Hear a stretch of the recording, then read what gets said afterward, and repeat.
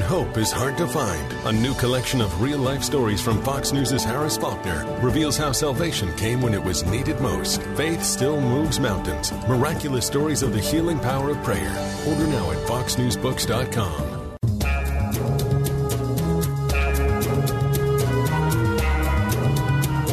You're listening to Kevin McCullough Radio, breaking news as it happens, what it means, and why it matters.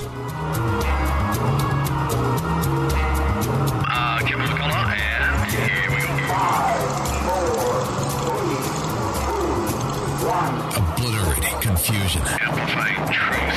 And pursuing clarity. Kevin McCullough, now. Some people don't know this, but did you know New York had an actual red wave on election night? And one of the new congressional representatives going to D.C. will join us and talk about how he beat the DCCC chair. We'll also speak with Miranda Devine from the New York Post, but we start with breaking news from the one and only John Solomon right here. It's Kevin McCullough Radio. Binge thinking. Kevin McCullough.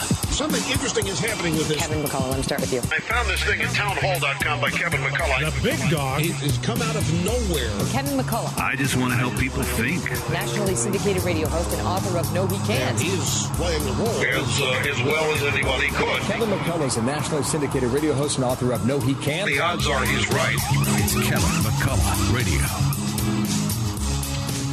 All right, Kevin McCullough, glad to have you with us, and it is always a pleasure to speak with John Solomon, who's occasionally he'll come up for oxygen from finding the breaking stories and finding the breaking news that's happening every single minute of every single day, and occasionally he'll come up for oxygen and spend some time with us here on the air. And John, it's always a pleasure to have you, but your crew at Just the News, and of course you, are working so tirelessly all the time to stay on top of stuff, and you're getting stories that nobody else gets, which I think is the real value of why I send people to Just the News all the time.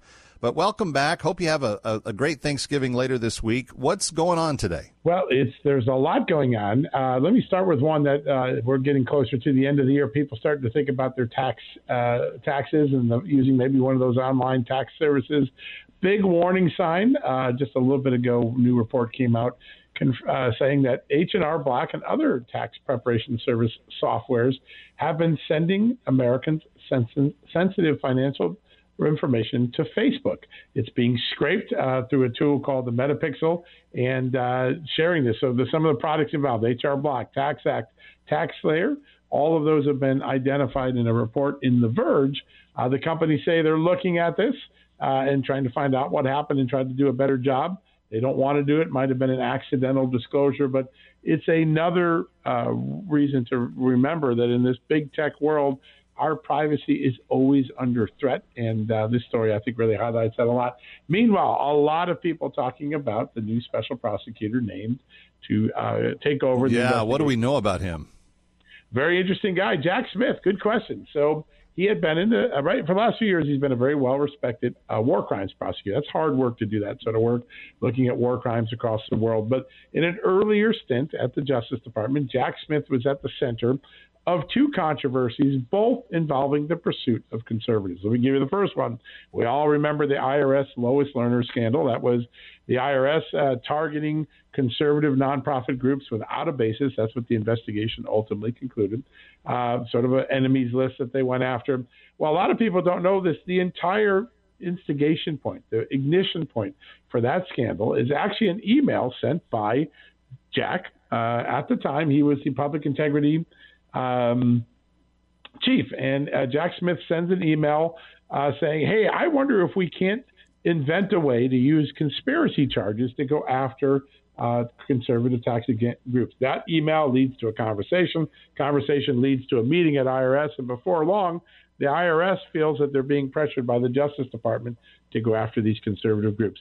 Now, that is a pretty remarkable set of circumstances, and here's the thing you have to keep in mind. No one was saying that there was any criminality going on with these groups. There was no complaint. There was no evidence. That's ultimately what the Treasury... John, I reported on that. I mean, I was doing talk radio during that time. That was the remarkable thing about what they were doing. These were all squeaky clean groups.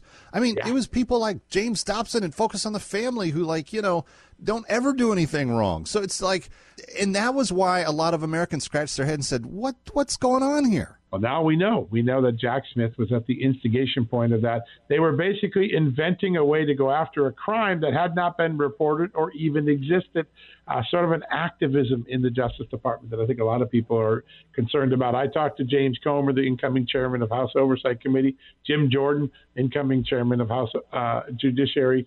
Both said this is the wrong guy for the wrong job at the wrong time in American history. A lot of people are concerned. Let me give you the second act he was involved in. He oversaw the public integrity section of the Justice Department when it went after the sitting Virginia governor, Bob McDonnell, a conservative. They charged him with bribery and public corruption. He gets convicted by a jury.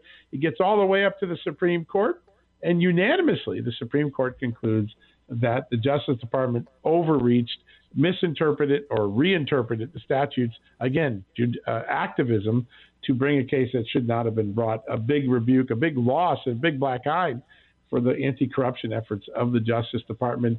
Jack Smith is at the pursuit of both of those conservatives, and now he's going to be the man with his hand on the flight stick at the Justice Department's decision on whether to charge or not charge Donald Trump in the January 6th and Mar-a-Lago controversies. That's what we know about Jack Smith. Well, it's interesting that you mention all of that because Andy McCarthy was on the show yesterday, and he very clearly thinks that Smith's appointment and all things related to it are pure political theater. This is not a serious step of investigation, and that anybody that even thinks that this is a picture of independence, that they're joking. And he may have mishandled some things. I mean, McCarthy's not, super clear on Trump skating on this, but I do think that when you know these types of things in the context and you're going, oh, this is the best they got. I mean, when Barr appointed Durham, that was a guy that had not been in the D.C. Beltway noise for quite a while, and he was a really good prosecutor from, way out of town. This doesn't look to be anything close to that.